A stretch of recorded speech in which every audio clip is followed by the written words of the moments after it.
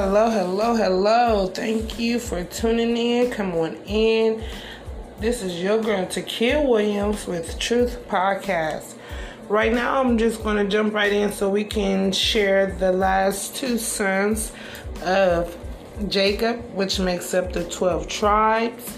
So, the 11th son of Jacob is Joseph. Okay? So, we're going to dive right into it. Technically, there is no tribe of Joseph. Instead, Joseph received a double blessing in his two sons, Ephraim and Manasseh.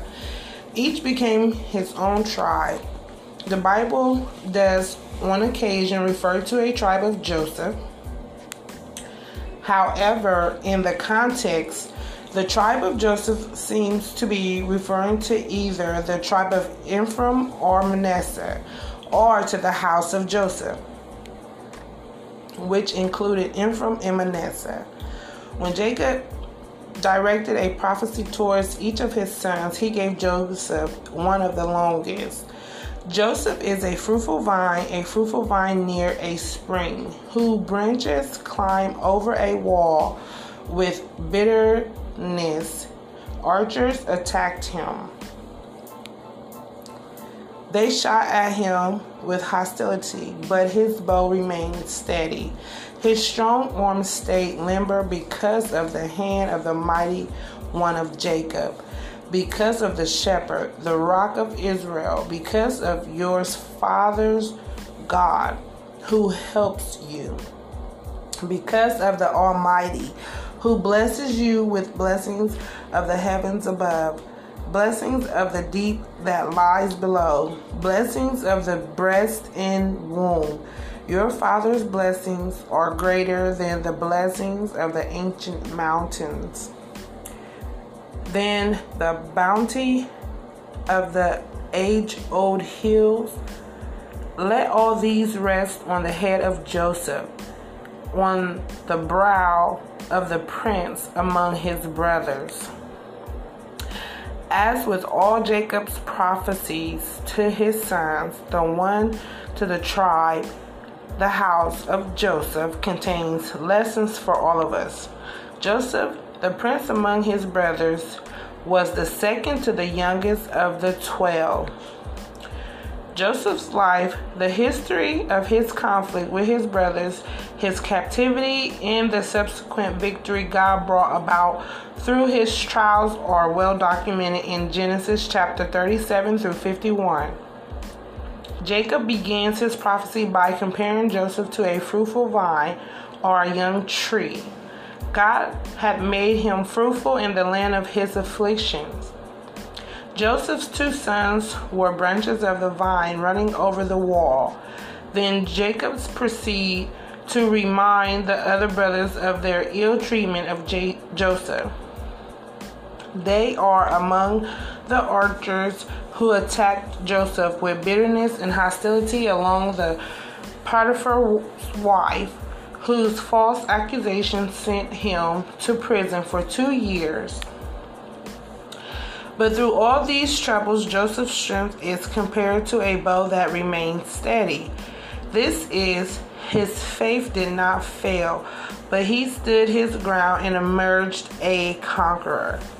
His arms remained strong and limber, a metaphor for his wisdom, courage, and patience. In short, Joseph maintained both his integrity and his comfort through all his trials, bearing all his burdens with an invincible resolution, and did not sink under the weight of them.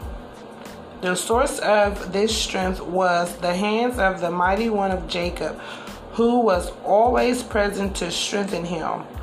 Joseph reminds us that all of our strength for resisting temptations and bearing up under afflictions come from God. His grace is sufficient, and his strength is perfected in our weakness. From his afflictions and by the power of God, Joseph fed and supported God's people, the nation of Israel, as it existed at the time, and Jacob and his family during the famine that devastated the land.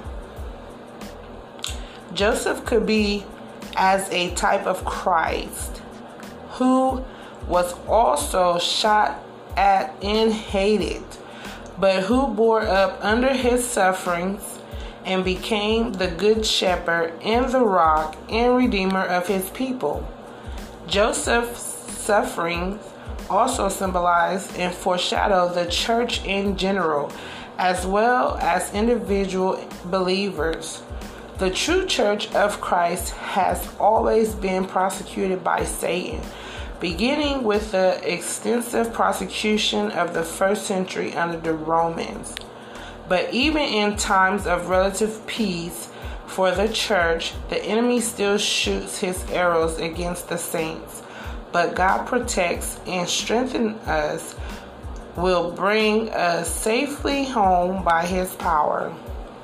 Jacob ends the prophecy for the tribe of Joseph with a series of blessings. He prophesies blessings of the heavens above, the deep below, and the breast in the womb, all referring to the temporal blessings of fruitfulness and bounty that was the future for the tribe of Joseph. Years later, Moses gave these same promises of bountiful blessings to the tribe of Joseph, reiterating that Joseph was a prince among his brothers. Jewish history tells us that the territory of the tribe of Joseph was one of the most valuable parts of the country, and the house of Joseph became the most dominant group in the kingdom of Israel. Joseph reminds us that all blessings, both temporal and spiritual, come from God. Every good and perfect gift is from above, coming down from the Father of the heavenly lights, who does not change like shifting shadows. May we all be as steadfast and strong as Joseph, bearing under afflictions and reaping the reward of God's eternal blessing. So that was really good. So what we're going to do, of course, what we always do is share who these tribes are so everyone can find who they belong to. So since Joseph goes to his son Ephraim and Manasseh, so we just going to tell who both these tribes are. Okay, that's great because it's 2 for 1. So Ephraim represents the Puerto Ricans and Manasseh represents the Cubans. So now we know who we are, so we can definitely act accordingly. And this is also our true history. So once again, we just want everyone to be aware of who they truly are. If you don't know, study all these things and you will find yourself. So thank you for tuning in with your girl, Takia Williams, on Truth Podcast.